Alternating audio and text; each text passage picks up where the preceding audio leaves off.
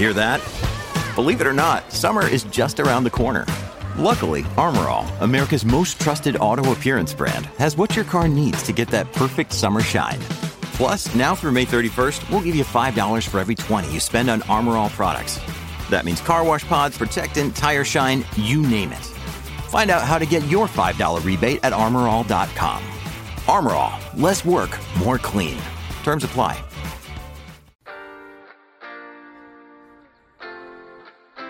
Up next on Inside the SCCA, time trials, road racing, sim racing, and more.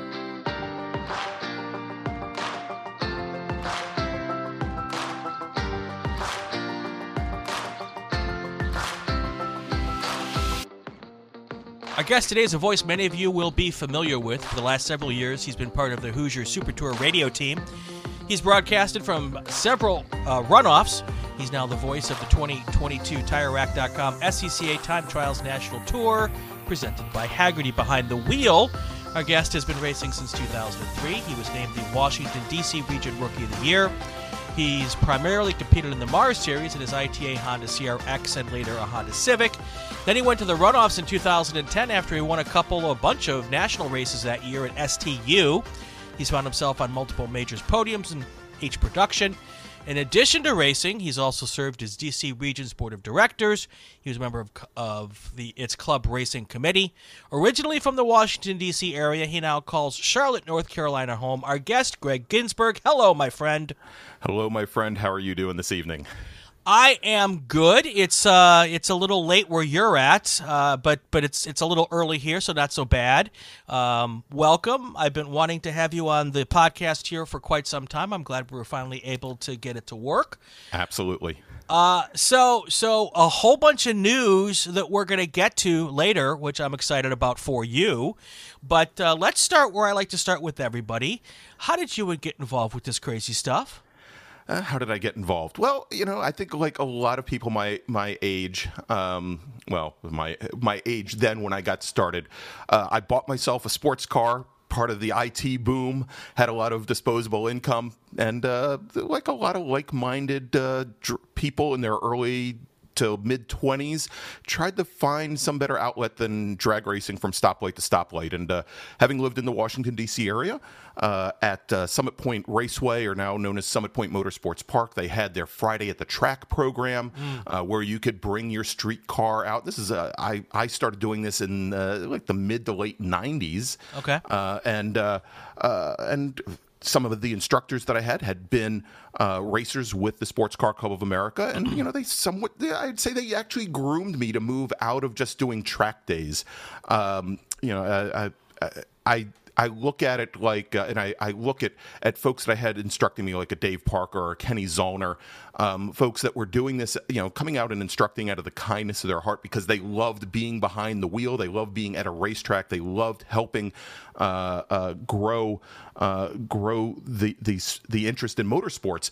And it really just grew. I went from being a student to an instructor at the Friday at the Track, so I had my chance to give back. And I'll tell you, the way I actually got into road racing is I, like some people, might have gotten a little bit of red mist, might have over extended myself, not the car, but myself, and might have had a very large off, and frankly destroyed a street car, instead of using the insurance money towards a replacement street car, because I won't get into the story about how the insurance company actually, how and why they reimbursed me for this car, but I might have took some of the money that I got back from the insurance company and sunk it into building a race car. The irony is that you're now the voice of the 2022 SCCA Time Trial Nationals Tour presented by Hagerty. As they say, do as I say, not as I do. Yeah. I love it. So what was that first race car? The first race car was a Honda CRX. Okay. And maybe as a harbinger of things to come, it never actually made it to its first race weekend. I went to my first driver school back then in the SCCA. You needed typically 2 weekends of schooling in order to get your competition license. Right. My friend, my former Friday at the Track instructor, Dave Parker, he and his wife Terry graciously put me into their ITB Volkswagen Golf to go to my first driver school, where I was. I think I came in the little mini race that they have at the end of the school. I finished fourth, and that is only because, I was more or less in my group the fastest driver out there. I had probably more experience and more seat time than any of my fellow competitors. So they put me at the back of about a 30-car field, and you have like 3 practice starts, and then a 5 or a 10-lap race. And on my second practice start, I decided that Dave's Golf that had a locked differential, it would be fine if it had 2 wheels in the grass. And I drove all the way down the inside of the front straight from at Summit Point from, I think, 17th to the lead before he ever got to turn 1. And so when they brought us back around, they moved me to the back again. Nice. And said, Very nice. Don't do that again. Yeah. So, so the first race car, I spent all winter working on it again with this insurance company and a great friend of mine, and a great Honda mechanic, and we debuted the car at my second driver's school, where as much institutional knowledge as there is about Honda CRXs in IT racing, apparently I got the shock setup a little wrong, and not being an experienced driver, that whole thing about front-wheel drive cars, when you get into trouble, just mat the throttle. Went through turn 10, didn't do it, flipped the car 3 times, got to watch an RX-7 spin directly in front of me as he was too busy watching me rather than the track ahead of him. And that begat a search for a new tub and building up a new car. I actually, as you mentioned, I took home the Rookie of the Year award that year, 2003, from the Washington, D.C. region. I didn't start my season until Mars 5, till about the middle of the season, because I spent the whole first half of the season furiously trying to rebuild a race car that I had spent a year building prior to that. And so that's how we got off to a very ignominious start. Yeah. And for those folks who aren't from the Northeast or the Mid-Atlantic region, that Mars series is extremely competitive. At least it was in the ITs. There used to be, I remember 30, 35, 40 IT cars on a race weekend. Absolutely. And is it still that strongly subscribed in IT? Because I know IT's kind of seeing a downturn recently. It has in the last couple of years, and I'll tell you, and I might want to just mention and throw out a name here. Just tonight, the SCCA awarded a number of road racing awards, and one of the road racing awards they handed out was the John McGill Award for contributions to the SCCA road racing program. And Frank Schwartz out of the Detroit region won that. He turned around the B-Spec class a couple of years ago from almost, especially after Pirelli World Challenge dropped the TCB, which was the pro racing equivalent from their program. It was in jeopardy of being dropped from SCCA majors and super tour racing and from the runoffs, and he basically shepherded this class to the point where they had over 50 cars at Indianapolis this year for the runoffs. He's trying to do the same thing for IT now. Frank had been an ITC Ford Fiesta driver for a number of years before he jumped to other classes, and but yeah, certainly the hotbeds of IT racing were always on the East Coast. Some pockets in the Middle Atlantic, very heavily populated down in the Southeast Division, especially Northern Florida, or actually the Central Florida region, I think was always very big. But it's fallen on hard times. Some of it, there's some classing changes, not in IT, but in the SCCA. I would say that the Super Touring Light class has maybe taken away a lot of drivers from that category. And so, there are some people trying their best to boost that up. When I was racing in the Mars series and on the club racing committee, or what used to be known as the competition committee of the Washington, D.C. region, I had been the driver's rep for ITA. And when I started out, we typically had somewhere around 35, 40 ITA cars at every week, every race weekend. And I'll tell you, we go back to how I started off that first season. That very first season, about halfway through the season, I remember my very first race. I was racing against James Evans, who had been the class winner the year before, who had finished, I think, second or third at the American Road Race of Champions, which was considered to be the IT National Championship. Yep. Yeah, held at Road Atlanta each year, hosted by the Atlanta region, and I finished fifth in that race. And against a field of about 40 drivers. Right. And I mean, it was more than getting the win. I mean, there was just that sense of accomplishment. I didn't get my first win in the Mars Series until the very last race of the following season. And frankly, I wouldn't have won if the driver who had been leading on the very last lap hadn't overheated, hadn't lost a radiator going down into turn one. I guess he picked up some stones or something along those lines. Right. He had maybe 10 car lengths on me, but I'll tell you, when I got past him and I looked behind and there was nobody for about 15 car lengths behind me, just the fact that I was able to finish that very last lap was just absolutely stunning and amazing to me, because awesome. I was shaking long before I ever got to the checkered flag. That's pretty cool. One of the other things I think that's hurt IT a lot is that when the production classes started accepting tin tops, yes. and a lot of Hondas specifically went into H production, yeah. and that was probably the biggest car manufacturer that manufacturer had nothing to do with it, but that was the group of cars that made that switch. And there are Hondas and Volkswagens very heavily in H production as well. Exactly. So that's, I think, is also part of what's happened with the IT class, because out here there's no IT cars. I mean, they're all doing something else, I'm guessing. And I was really surprised when I came out here to the first race weekend, is that I knew that they were down, but I expected a couple. Sure. And I'll tell you, I think obviously, I think tastes in race cars and what drivers or what car builders want out of their race car have changed. And, the SCCA, I think, in some regards, has been known for having these very rigid delineations between the different categories. And so when I started racing in SCCA in 2003, not only that, I was running with what was known then as the East Coast Honda Challenge, which was with another organization. And at the same time, there was an East Coast Honda Challenge. There was a West Coast Honda Challenge as well, run by that organization, which had very, very large fields on both sides of the coast. Now, those categories, I think actually there is still an East Coast Honda Challenge, but I mean, it's nowhere near to the extent, because we were getting 30, 35 cars. Now, it was different. As opposed to 30 or 35 ITA cars, there were 30 or 35 cars across 4 different classes.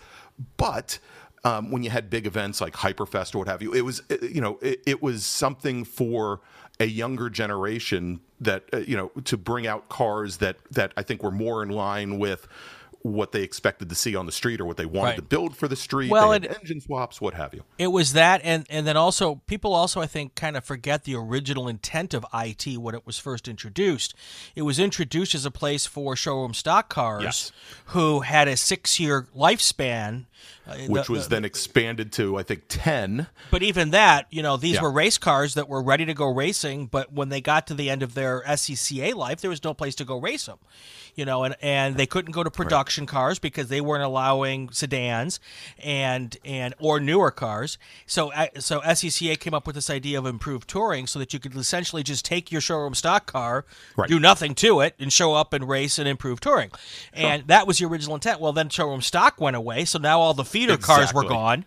I was just going to mention that with showroom stock be getting the touring classes T1 through T4 and really being no discernible age cutoff for the cars, like a 5 or a 10 years, that feeder system has disappeared at this point. And frankly, to at this current limit, some of the cars in, I guess, what you would consider to be the slowest of the touring classes, T4, actually have a higher performance envelope than what you find in some of the fastest IT categories. And so that's been the other challenge, I think, is finding a way to class some of these newer cars without disenfranchising existing racers, because I mean, in the end, you can't only class, non-turbocharged, basically like your equivalent of B-spec cars nowadays, right.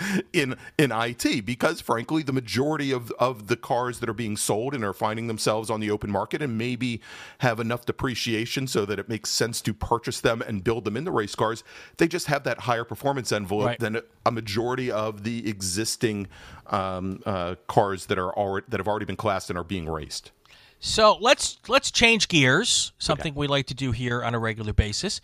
And the last several years, are you driving still when you can? Because you're doing a lot of other stuff. I am, and it's been now. I guess we're entering 2022, so it's now actually. I hate to admit it, but it's been about 4 years since I've been behind the wheel of the race car. I've been here in Charlotte since September 2019.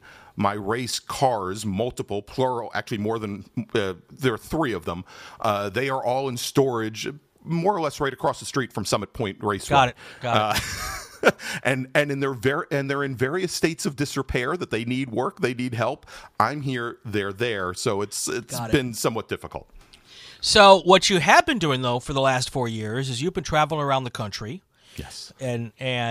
And being part of the team that's been broadcasting our Super Tour series.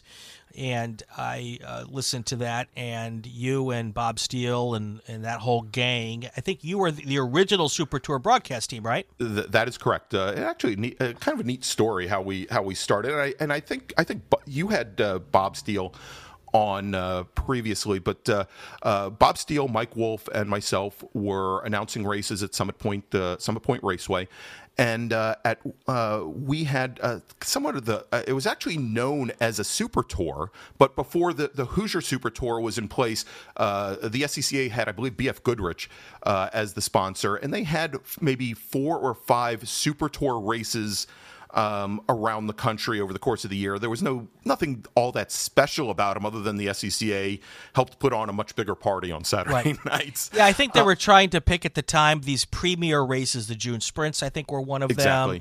There was one at the Mars, a Mars race that they kind of beefed up to a Super Tour. It was the national race that was typically at Summit Point, and I think they were at Watkins Glen. And they came out west for at least one race. So, yep. Yeah, and so the PR folks, we had Jim Llewellyn from SCCA up in the announce booth with us more or less all weekend. He was doing his press releases and everything, writing them up, and he was there. He could see and hear what was going on in the race. It was his best viewpoint of the track, but he could also hear us all weekend long. And I guess when SCCA was looking to expand upon this Super Tour concept and actually create more of a national series, I believe Jim made a suggestion. I know that at one point some of the folks in Topeka had received feedback, I think, from Jack Burrows, who was the regional executive of the Washington D.C. region at the time, and I think he was running at that point. He was running for the board of the national board of directors, but had a lot of feedback. And I don't have any idea about the business aspects of it. I let Bob handle all of that mercifully and thankfully. But in December, I guess, December of 2016, Bob said, "Hey, in about 3 weeks, we're going on the road. We're going down to Sebring. Pack your bags." And we started for the 2017 season. And I think as Bob explained to you, I mean, we were frankly, as we basically had to stand up a radio station, break down a radio station every single week. And frankly, because we had really no time to test some of the methods that we were going to use, which were fairly new. I mean, we obviously don't have the money of an NBC or a PRN or anybody else. This is SCCA road racing, of course. We were more or less learning on the fly and adjusting how we did things and how we the technology that we used, literally from week to week or race to race weekend, and from season to season. Right. So you've had a really interesting experience, and this is something I want to talk about. You've been, I'm going to say, lucky enough to travel to races all around the country work with lots of different regions, see lots of different racetracks, meet many different drivers. You have an SCCA experience that's really kind of unique, and tell me what that's been like. Yeah, I mean, and it runs the gamut. It's the racers, it's the volunteers, it's some of the staff at some of the tracks, because obviously we needed technical assistance and help when we would show up in an event. Of course, Bob obviously would be calling ahead and trying to arrange some of the logistics at a particular track long before we ever got there. But again, a lot of the things were done on the fly. But,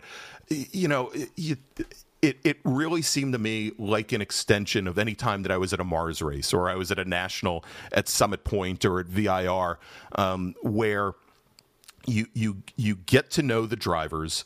We weren't bringing them up into the booth for interviews all the time, but you're walking the paddock, you're getting stories. You're not just learning from the drivers. When I'm out and as we're doing the announcing, we're not all sitting in a broadcast booth in a tower. I was usually trackside, or as close to trackside as I could get based on what track management and the SCCA stewards would allow. And so you get to know the flaggers that are standing at the corner, standing by the corner, and they're in the pagoda right near where you are. Or, we're having lunch with all of the work. We're just sitting down at the table having lunch every day with all the volunteers. You get to know so many people. You get to hear these stories. You get to find out what makes them tick. I mean, one of the greatest things for a lot of the races and at a lot of the tracks, certainly the Saturday night social, to talk some more, or, I'll tell you at the runoffs, when we were at the runoffs in 2019 at Virginia International Raceway, we were much like a lot of the volunteers. We were camping. We were spending the nights in worker camping. So we're sitting back and, in front of the little baby fire and grilling some burgers and dogs and, shooting the what until 2 a.m. Right.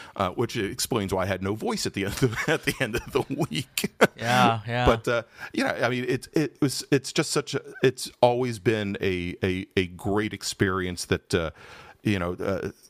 the other thing, and I'll tell you as we get along to what I'm going to be doing for this year, I went on Facebook and I basically a couple weeks ago, just before this first Super Tour event at Sebring, went on and and announced, hey, look, I'm not doing the Super Tour this year, but I've got this other great new gig, and I have been getting messages, text messages, emails, Facebook messages from so many drivers, from crew members, from team owners, from volunteers, one wishing me well, but also it was funny after Sebring saying, hey, we missed you, which is, it's a cool thing. It's, it's like when you go to the racetrack and some guy that you've raced against for 10 years, suddenly he's not there for the big race and you don't necessarily know why. And again, it's amateur racing. Sure. And maybe family got in the way, but you reach out and you find out, hey, how you doing? Is everything okay? And and it's the same feeling here. It's really been enlightening for me. It's always been interesting to me, and I haven't done it on the scale that you have as far as going race to race to race, but the things that we do when we're behind that microphone really affect people, and I mean, not like affect people, but it means a lot to folks sometimes when you mention their name on the PA system, or when I put up my podcast from our races at Button Willow, and it's really interesting to me how someone will walk up to me in the paddock and say, and first, usually it's you pronounce my name wrong. And that's a running joke because I am I should show you a message I got from somebody who spent this past weekend with you in worker camping at Button Willow. Uh-oh. I think he's from Ohio. Anyway. Yeah. So it's funny. Oh, I know exactly who you're talking about. Thomas Guest, I think is his name. Yeah. So good guy, military man, and awesome guy.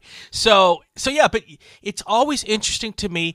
You think nobody's listening? Well, they're listening, and so I really enjoy that, and and you have a passion for the sport. Bob has a passion for the sport. I have a passion for the sport, and you can tell that the group of core people who are doing this announcing, whether it be with you guys or what I'm doing, is we've been around this block for a long, long time, and because you've been able to travel around the country, because I've lived in so many areas, I've been involved with so many regions, either traveling to races from a nearby region or living in all these different regions.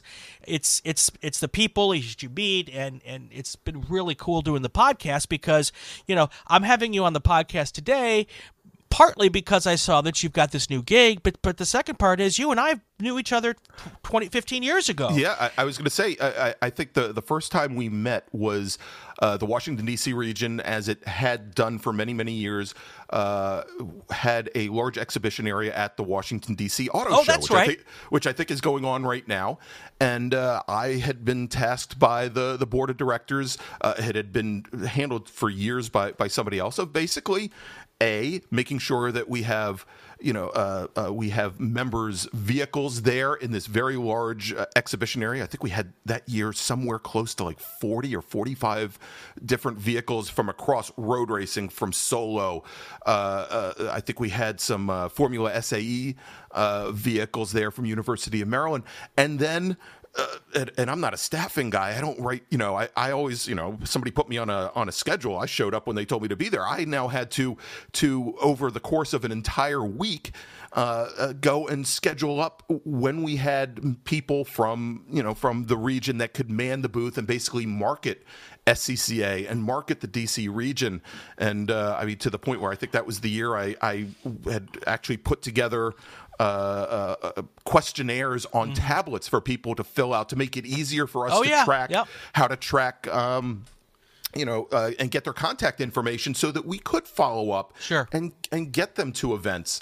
And I think that's when we met. And of course that was on the Crossroads. And I think before, maybe a couple of years before you head west. Right. It was great. You were side by side with me. I don't know how many days that week. And I think it even snowed a couple of the days there. We were trapped down there. Well, and it's crazy because in years before that, when I'd moved to New York, and the funniest story was, and different regions have pluses and minuses. Some of them are really good at reaching out to new people. Some are really good at running races. But a lot of it has to do with the amount of people they have and everything. So I moved to New York, and I had a hard time finding a region who'd return my phone call.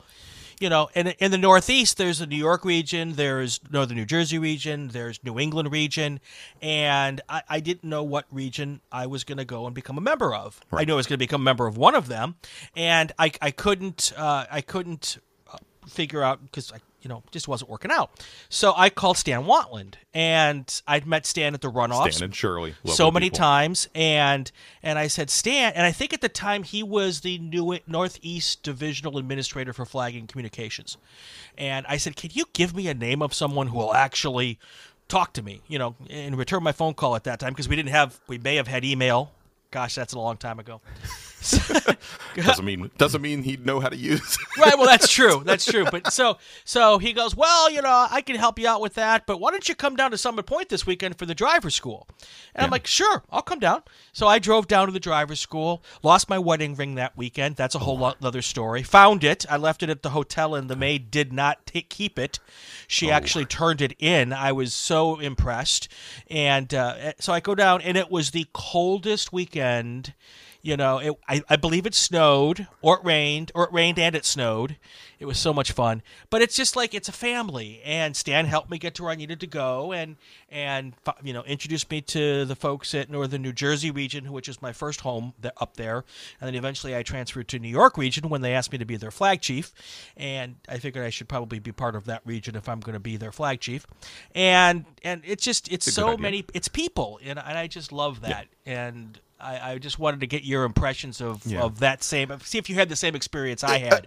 And I'll tell you, and you meant, as we've talked off and on a little bit here about driver schools, one of the things that I do is, since I have not been behind the wheel racing in anger for the last couple of years, one of the things that I've been doing now since I think 2007 is I've been, with the exception of 1 year because of scheduling on the Super Tour, have been an instructor for the Washington, D.C. region's driver school. And I'll tell you, there is nothing more exciting than seeing the eyes and the expressions of those drivers, not before they go out on track the first time, but as they come back into the classroom for a debrief session, and then we break out and have our one-on-one or one-on-two little debrief sessions, and how wide-eyed they are, and how they, you could see some of them, they're gonna be meant for this. Some of them, it may not be their calling, but there's just this excitement in the eyes, and I love that, and a lot of that really makes everything that I do around motorsports and around SCCA, I think, worthwhile. So I have a tradition when I instruct a school. If I'm going to have 2 or 3 or 4 drivers, I bring 8x10 foam board to the track. Okay. And at the end of the first session, I write down their first time with a Sharpie. Second session, their best lap. Third session, fourth session. And then I give it to them at the end to show them the progress they made. And I said, frame this and put this up in your race shop. And it's just that little touch. And when they look at it, they're like, and a lot of times, let's say a fast lap for whatever their class is a 1:55. But they started at 2:05 and they ended up at 2:01 and then 1:50, whatever the case may be, just to show them that they progressed, and that's where I get the wide eyes, like, really? I did that? And some of them have been following, because I tell people, don't do your lap times. I tell your crew not to do lap times, right? Because it's not about lap times. No, but at the end, I show them the lap times, and it works out really well. So good instructors are, and I'm not going to say that I'm a good instructor, but good instructors are really great to have at a driver's school. Mine was fantastic. My first solo school instructor was P.D. Cunningham. I was lucky. I've lucky enough to have met Petey a couple times, both as a fan and as a spectator. And when I was coaching a Pirelli World Challenge driver his rookie year, got to meet him at the banquet, and I got to interview him he was Grand Marshal at the June Sprints a couple years ago, and got to interview him and spend time with a lovely, wonderful person. And I knew him when he was Petey. Now he's Peter. Peter, yes. We have to call him Peter. And I give him crap about that every time I see him. So, all right, so this is a great time. Let's take a break. When we come back, we're going to talk about the new things you've got going on, as well as one other really cool thing that if I talk to you long enough, I'm going to get you to bring me on board to help you with. That's my goal in this, folks. Just be perfectly honest right up front. So we'll do that when we come back. The news. You're listening to Inside the SCCA. I'm Brian Belansky. This is the Racing Wire Podcast Network. Hi, I'm Kelton Jago, and this is Inside the SCCA. When I need numbers for my autocross, time trial, or road race car, I go to autocrossdigits.com. Christian and his crew offer top-quality magnetic and vinyl numbers. Their website is easy to navigate, the prices are great, and most orders ship in 4 business days. If you need numbers for your car, check out autocrossdigits.com. Tell them the podcast guy sent you. Welcome back to Inside the SCCA. Here's this week's headlines. The first Hoosier Tire Super Tour is in the books. Here are the results from Sebring. American Sedan, Thomas West won. He's from Standish, Maine. He's in a Cadillac CTSV, and he won both Saturday and Sunday. In B-Spec, John Phillips, he's from Sealy, Texas, and he was in a Toyota Yaris, and he won Saturdays. We have Corey Ruith, who was in a Mini Cooper. In the E-Production, we have Maximilian Opalski from Conifer, Colorado, and he won both Saturday and Sunday in the Mazda MX-5. F-Production, we have Ken Canier from Sebring, Florida. He was in the Mazda Miata, and he won both Saturday and Sunday. H-Production race on Saturday, we have Liana Wright from Murfreesboro, Tennessee, in a Mini Cooper. On the H-Production on Sunday, we have David Bowles from Melbourne, Florida, in a Volkswagen Golf. In Formula Atlantic, we have Kristen Law-Doss from West Palm Beach, Florida, in a Swift, and he won Saturday's race. And on Sunday's race, we have Nathan Beard from Goodyear, Arizona, and he was in an Elan Pro Mazda. The Formula Continental, we have Tim Meyer from Fredericksburg, Virginia, in a Citation Ford on Saturday's race. On Sunday's race, we have Doug Rocco, who won from Sandusville, Massachusetts. He was in a Van Diemen In Formula Enterprise 2, we have Charles Turner from Montpelier, Virginia. On Sunday's race in the same category, Orrin McAllister won from Mooresville, North Carolina. In Formula F, we have Norman Ayler from Grosse Pointe, Michigan. He was in a Mygale, and he won Saturday's race. And Hugh Esterson from Watermill, New York, won in the same car on Sunday. In Formula V, we have Chris Jennerhan, Hartford City, Indiana, in a Vortec Volkswagen. He won both Saturday and Sunday. Formula X, we have Nathan Beard from Goodyear, Arizona, in Elon DP08 on Saturday. Trevor Russell, also from Arizona, won on Sunday's race in a Van Diemen. In GT1, we have Jordan Bupp. He was in a Chevrolet Camaro, and he both won Saturday and Sunday's race. In GT2, we have Andrew Aquilante. He won Saturday's race, and he's from Tetra Springs, Florida. On GT2, we also have Tim Kesman from Franksville, Wisconsin. He won Sunday's race. In GT3, we have Ray Stephenson, and he won a Mazda RX-7 on Saturday's race. In GT3 as well, we have Ricardo Hollingshead. He won Sunday's race. In GTX, we have Jacek Muka from Highland Beach, Florida. He won the GTX category on Saturday. In GT Light, we have Peter Shadowin from West Palm Beach, Florida, in a Honda CRX on Sunday's race. In Spec Miata, we have Elian Goulart from Shelton, Connecticut. He won Saturday's race. In the same category, Tyler Gonzalez won Sunday's race. In Spec Racer Ford, Brian Schofield won from Lakeville, Florida on Saturday. And on Sunday, James Gowery won from Jupiter, Florida. In Prototype 1, Chip Romer from Nevada won on Saturday and Sunday. And in Prototype 2, Sherman Chow won on Saturday and Sunday as well.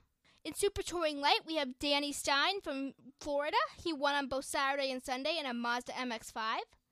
In STU, we have Thomas Noble from Minneapolis, Minnesota, and he won in a BMW Saturday. And on Super Touring Under for Sunday, we have Axel Cabria from Florida in a Honda Civic.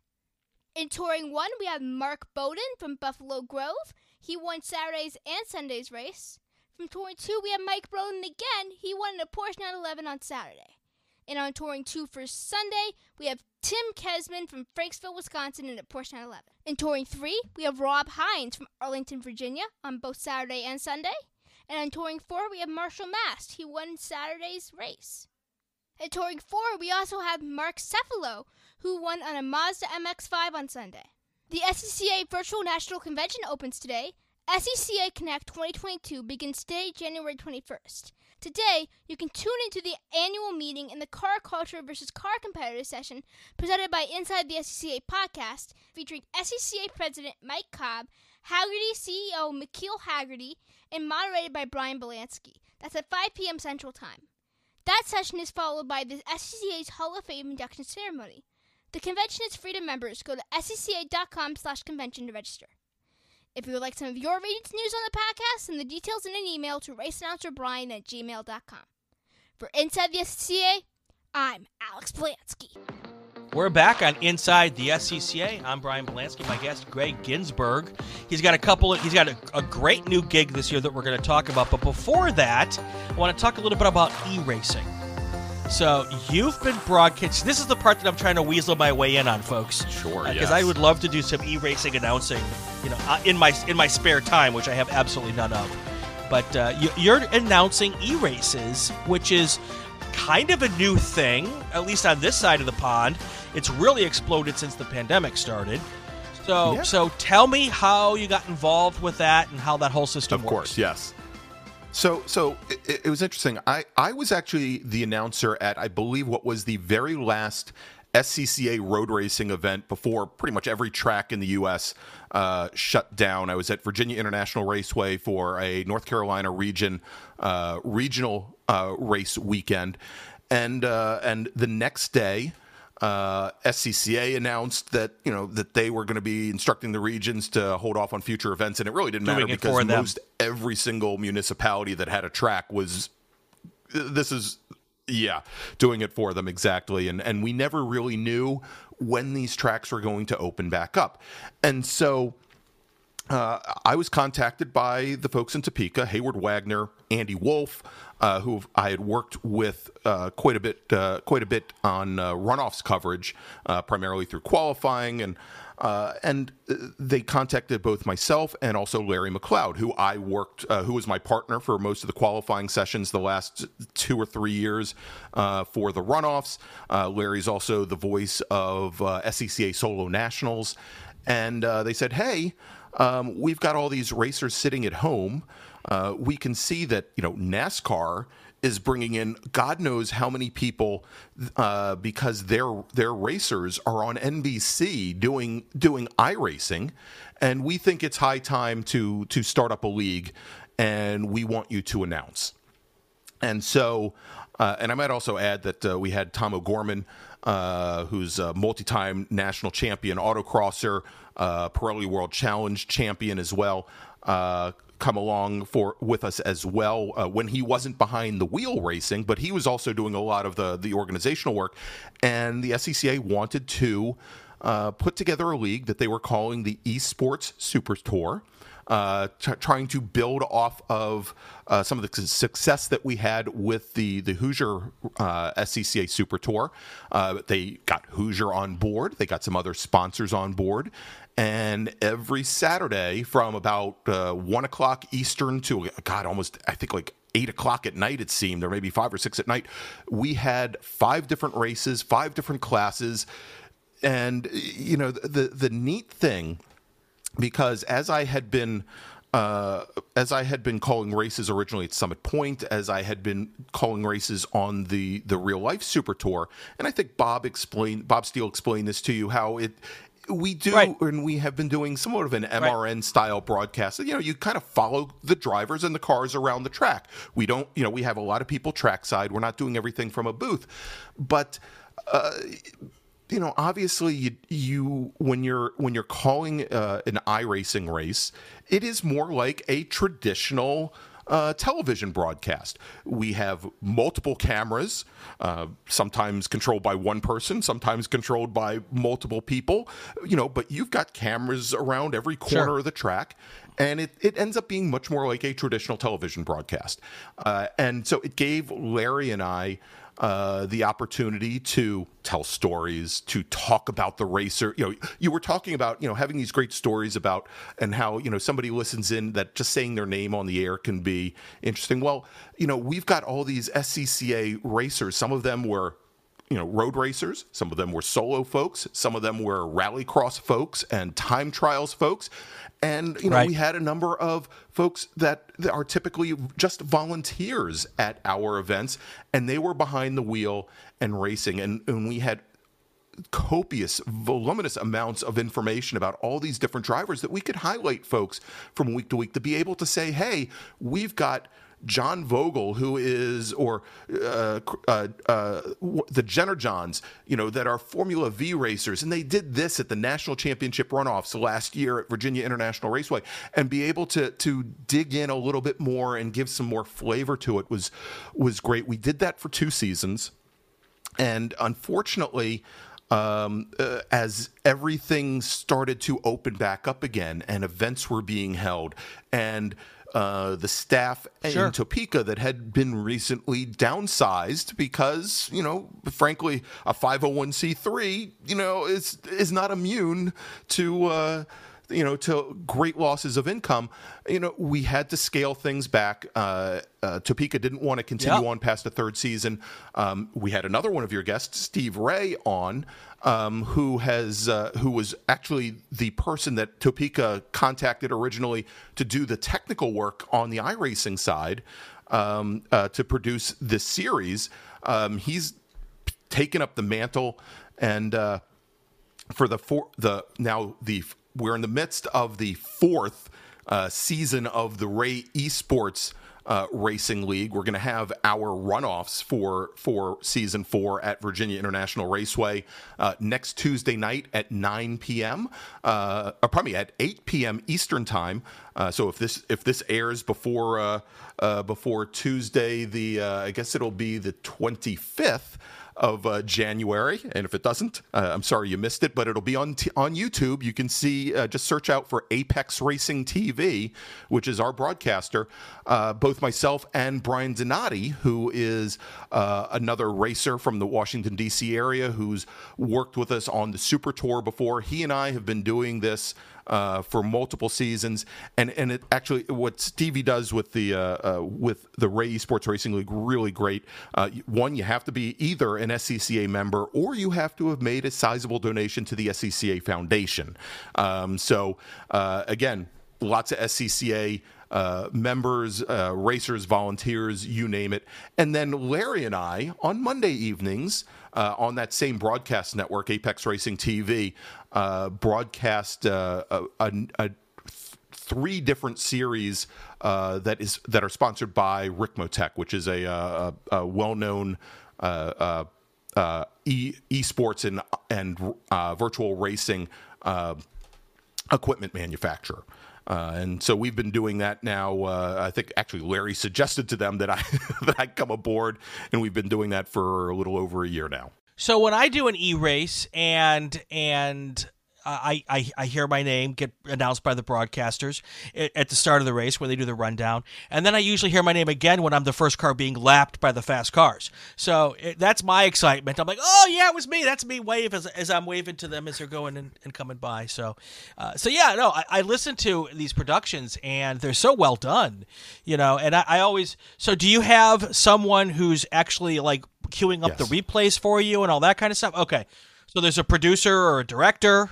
There's a producer talking in our ear, and and part of the challenge, and frankly, I guess it's not that much of considered that much of a challenge anymore. The way I've seen hockey broadcasts done, the way I've seen basketball broadcasts done, the way I've seen real life racing broadcasts done since some of the arenas have opened back up, where you have broadcasters that may be thousands of miles away from where the real event is. But the challenge that we run into is our producer. He may be I think he is outside of Las Vegas. Brian, when I'm announcing with Brian, he's in the Washington, D.C. area, and I'm down in Charlotte. When I'm announcing with Larry, Larry is up in just outside of Detroit, Michigan. And so, yeah, you've got internet lag. You've got all these challenges. We're not looking face to face at one another, so we have no visual cues. We just kind of have to, not make it up as we go, but it really makes you attuned to what the other people are saying and what they're doing, and we have to be able to anticipate when our director might go to a replay.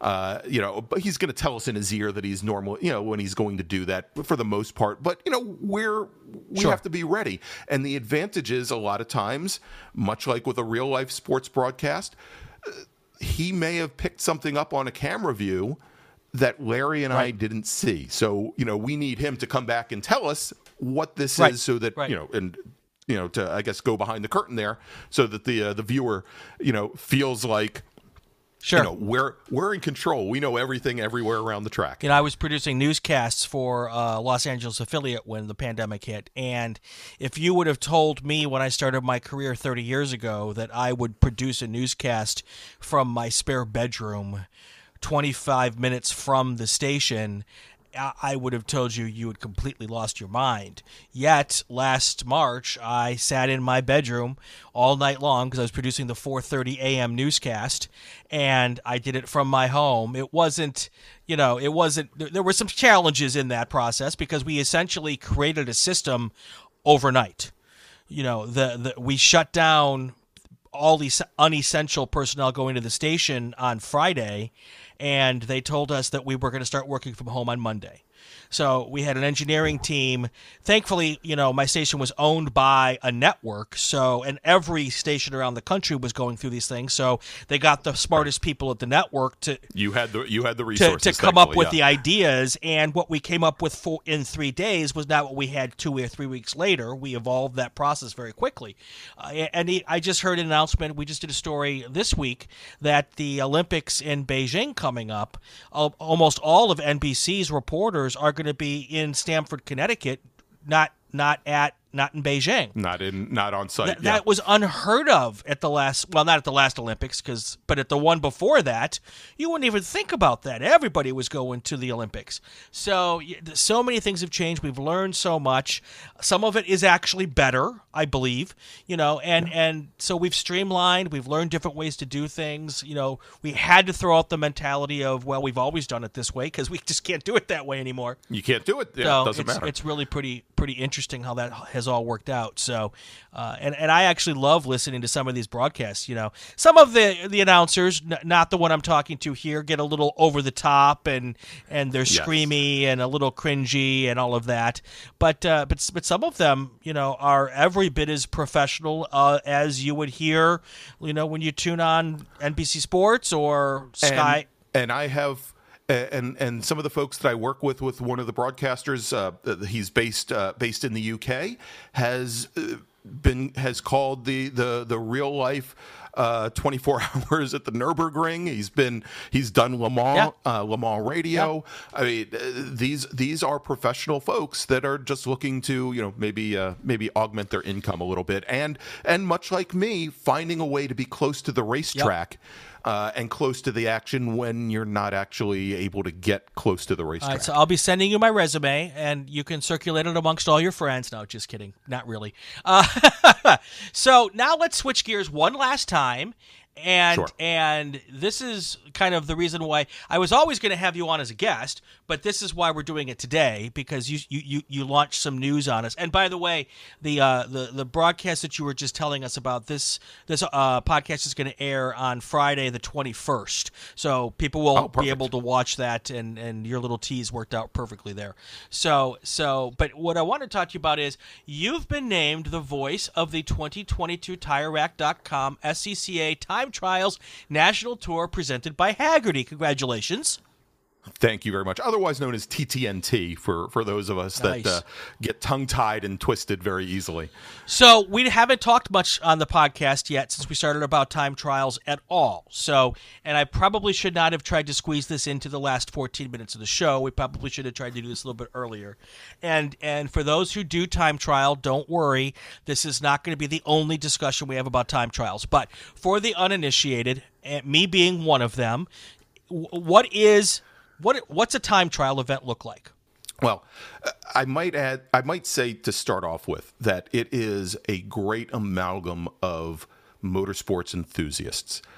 You've heard for years when you go to road racing events, gosh, I'd love to be able to get these folks that do track days and turn them into road racers and have them come out for us. Well, some people like to get behind the wheel and do door-to-door road racing. They like the aggression. They like the format. But there are plenty of folks that want to bring their car to the track that, like me, when I said that originally I was doing track days and I was progressing and maybe growing out of it a little bit, that time trials are a great competition. It's not door to door. There's a little bit less risk there.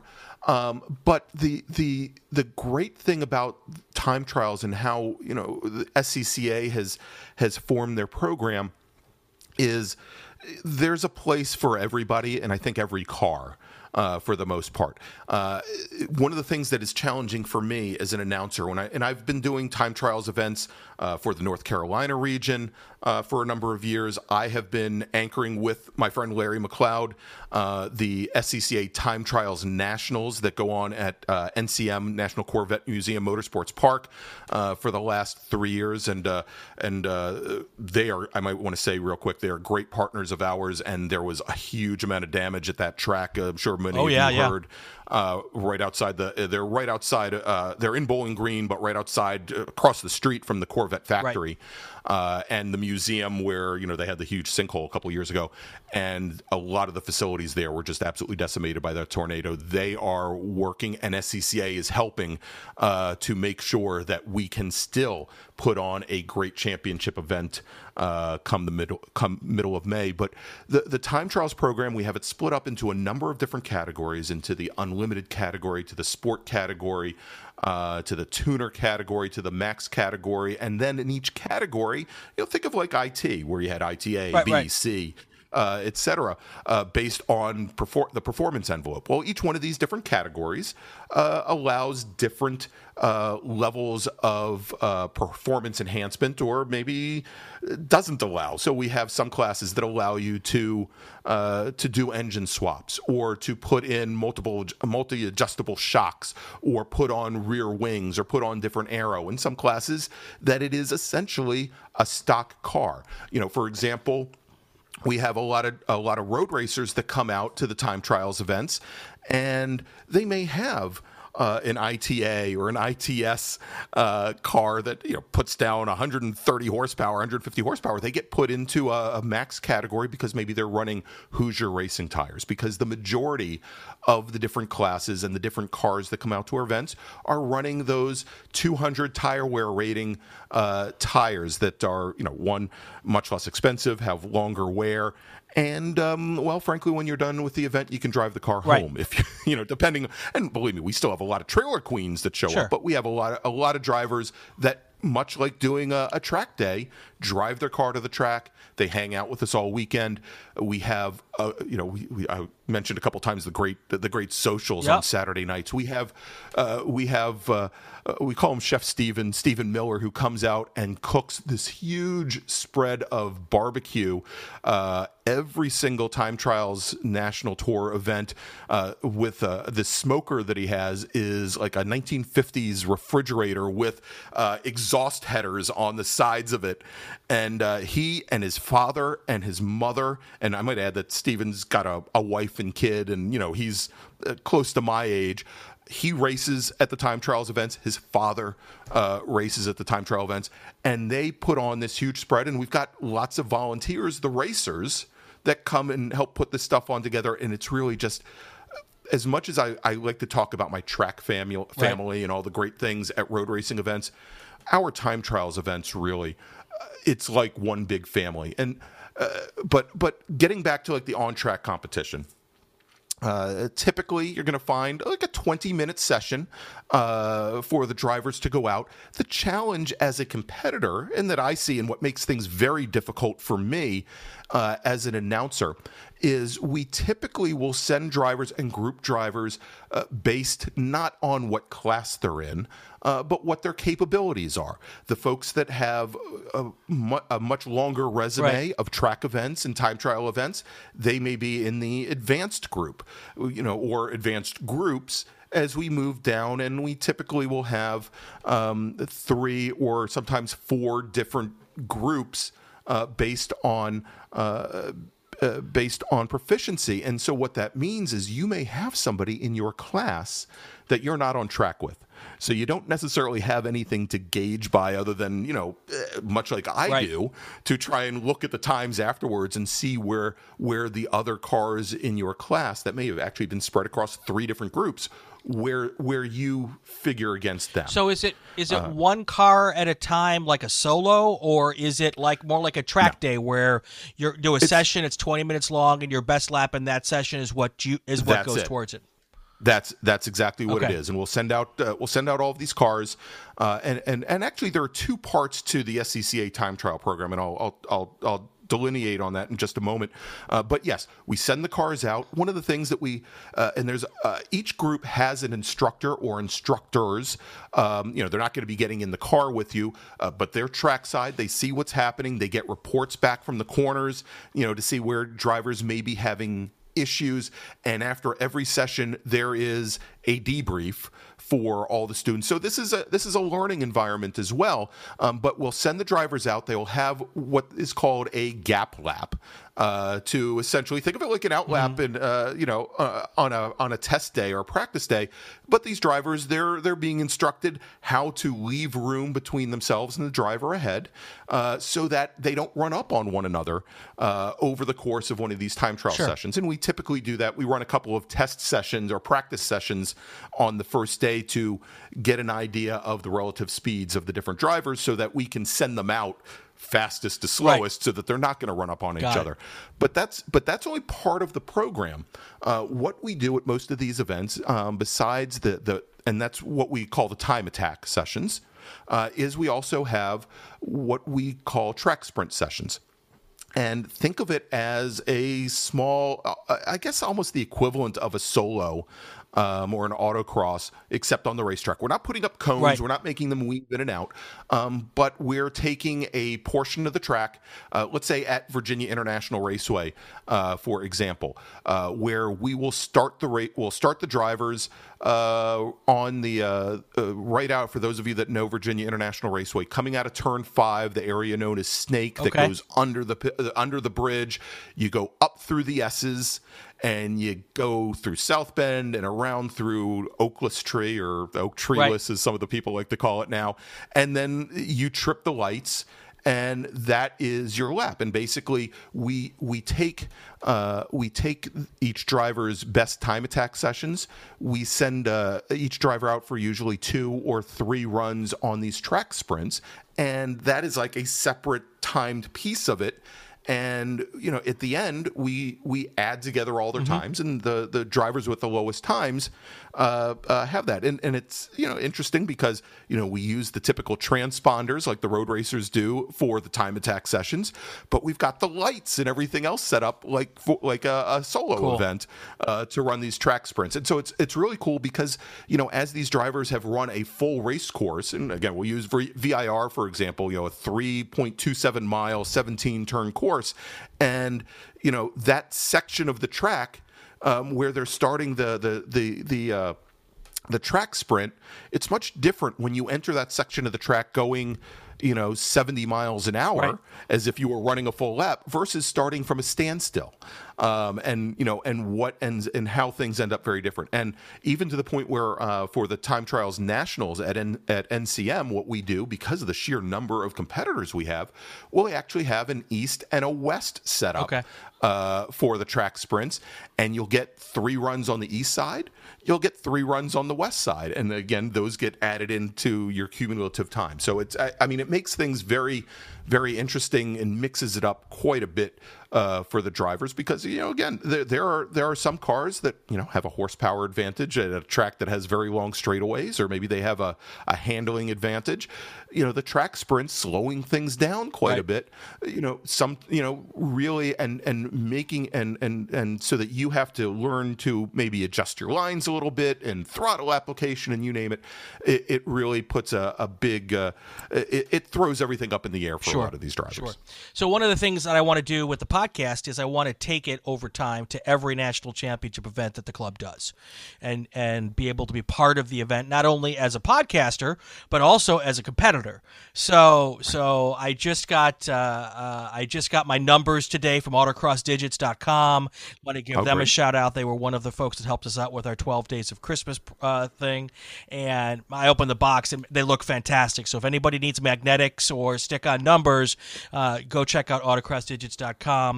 Give those folks a call or go to their online website. Fantastic people, and the quality was beyond what I was ever expecting. So such good group there. But so there's going to be a national tour event out here at Buttonwillow in the fall. Yes. And I've got that circled on the calendar as my first national tour event. So I don't know what I have to do to qualify for that. I'm working on that out. But Well, I think if you've got a pulse, so I think. Oh, is that the qualifying criterion? I have a feeling that John Hunter is probably going to send me a nasty gram in the morning once he, or maybe Saturday morning once he hears this. No, that is certainly not the case. But it's not like being a road racer. You don't have to go to a competition school and get signed off with a competition license. What we try to do, we try to be inclusive. We want to bring people into the program. And, again, we're going to put you on track with people that are commensurate with your amount of experience, and we're going to help coach you up if you need it. And so, that's the plan. So that event at Buttonwillow, and I can't wait to get back out there. I think we've got the Super Tour. Well, I would be out there for the Super Tour event if I was still with the Super Tour. I think they're coming out in February, but I'll be out there to see you October 29th and 30th, which is when we have that event. I've got it circled on the calendar. We're going to come out and play with you guys and do some podcasting, and you're going to help me pick out some folks to talk to while I'm there, and that will be an additional to the stuff that we're doing on time trials. So I'm really, really looking forward to that. So we are on the clock here and we could probably talk for another half hour. It looks like there's one more thing you want to squeeze in before we go. Well, first off, I want to mention, if you want to find out more about the Time Trials program, please go to timetrials.scca.com. You'll see the schedule there. We've opened up registration for our first event of the year. Thankfully, blissfully, close to me down in Charlotte. It's at Carolina Motorsports Park in Kershaw, South Carolina. That is going to be March 26th and 27th. And one of the great things that we're going to be doing, of course, SCCA has been obviously trying to build the Time Trials program. We've also had the Track Night in America program going around to all different tracks all around the country, trying to get people out to racetracks, make it easy for them to do it, maybe after work, in the evenings, what have you, as opposed to having to take an entire day to put your car on track. We are going to be opening up some sessions for non-Time Trials drivers at that event as well. So it's going to be a great thing. So again, it's timetrials.scca.com, and you can see we've got the schedule right there and a lot of information about the different categories of cars, what they do. I'll be perfectly honest, there are a lot of cars that are classed in different categories. There are a lot of cars that aren't classed. When I wanted to, this past fall, take my Acura on track at a Time Trials event, I found that it wasn't classed. So we have we have an email address there that you can send off, and it's not like SCCA road racing where you have to send a VTS sheet and it has to go through 6 different boards, and a year and a half later you find out how the car is classed and what has to be done. It's a much easier process. Again, we want to get you on track. Well, and I can attest to that because I just couldn't. Well, I was surprised that my little Honda Civic the year and wasn't one of the cars classed for a time trial, and I clicked the button and it was like 10 seconds, 3 questions, hit send, and it'll get taken care of. There was not a difficult process at all. So I can attest to that. Gregg, I got to tell you, this has been fun. It has. We're going to have to do it again. So it's been too many years, Brian. I think we definitely and we've got some plans, which is nice to as you mentioned. I think this will not be the last time we talk about the SCCA Time Trials program, and I definitely look forward to the opportunity of working with you for that. Sounds great. That's going to do it for this week's episode of Inside the SCCA. If you like what you're hearing, subscribe to the Racing Wire Podcast Network so you won't miss an episode. It would also be great if you would leave a comment, especially if it's a good one. If it's not, put that on someone else's podcast page. You can send it to me. So you can send it to Gregg. There you go. You can follow us on social media to find out who our next guest is. Leave a question on Twitter. It's at RacingWireNet. There's a new Inside the SCCA every week from the Big Daddy G-Dub Broadcast Center. I'm Brian Belansky. This is Inside the SCCA, and go play with cars. I'm Abby Shear, and when I'm on my way to an autocross, I listen to the Inside the SCCA podcast. Inside the SCCA is a presentation of the Racing Wire Podcast Network and Rural 15 Productions. This podcast is not affiliated with, endorsed, or sponsored by the Sports Car Club of America. The views expressed within are those of the host and our guests, and not that of the SCCA.